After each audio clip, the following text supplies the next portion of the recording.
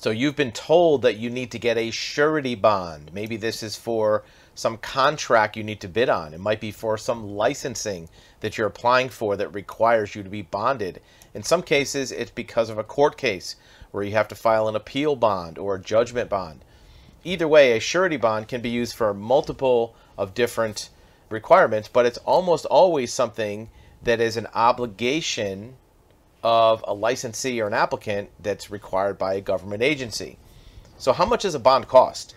Well, a surety bond has a premium, that's the fee that you pay, that's based on three factors. It's based first on the amount that's being guaranteed. For example, if you have to buy a $50,000 surety bond, that's going to be different than a $20,000 surety bond. Now, keep in mind that what you have to pay isn't the $50,000.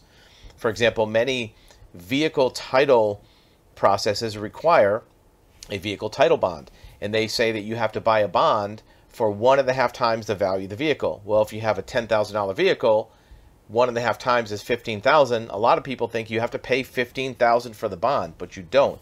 In fact, that bond will probably only cost you $100 or maybe $200. The other factor that goes into the bond is, in some cases, the credit worthiness of the person that's being bonded.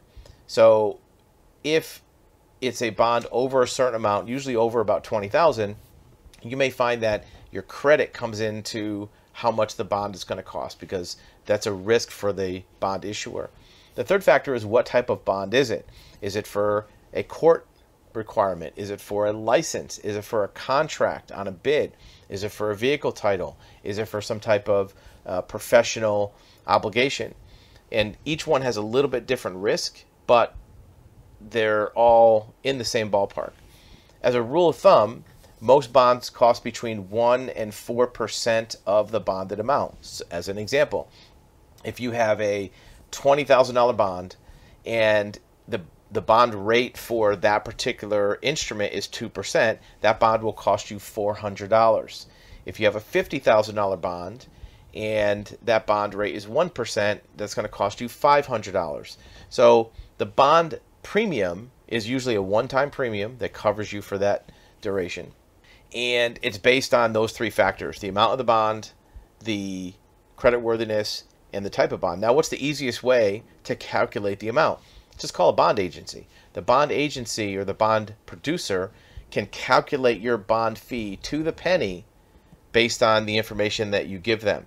So if you want to get a rough idea, take the bond amount that's required, multiply it times maybe 2-3% to be on the safe side, and that'll give you a rough idea. If you want an exact amount, just call the bond agency. They can tell you instantly or within a few minutes how much your bond fee is going to be. That bond premium is usually a one-time premium for a certain duration or a certain obligation.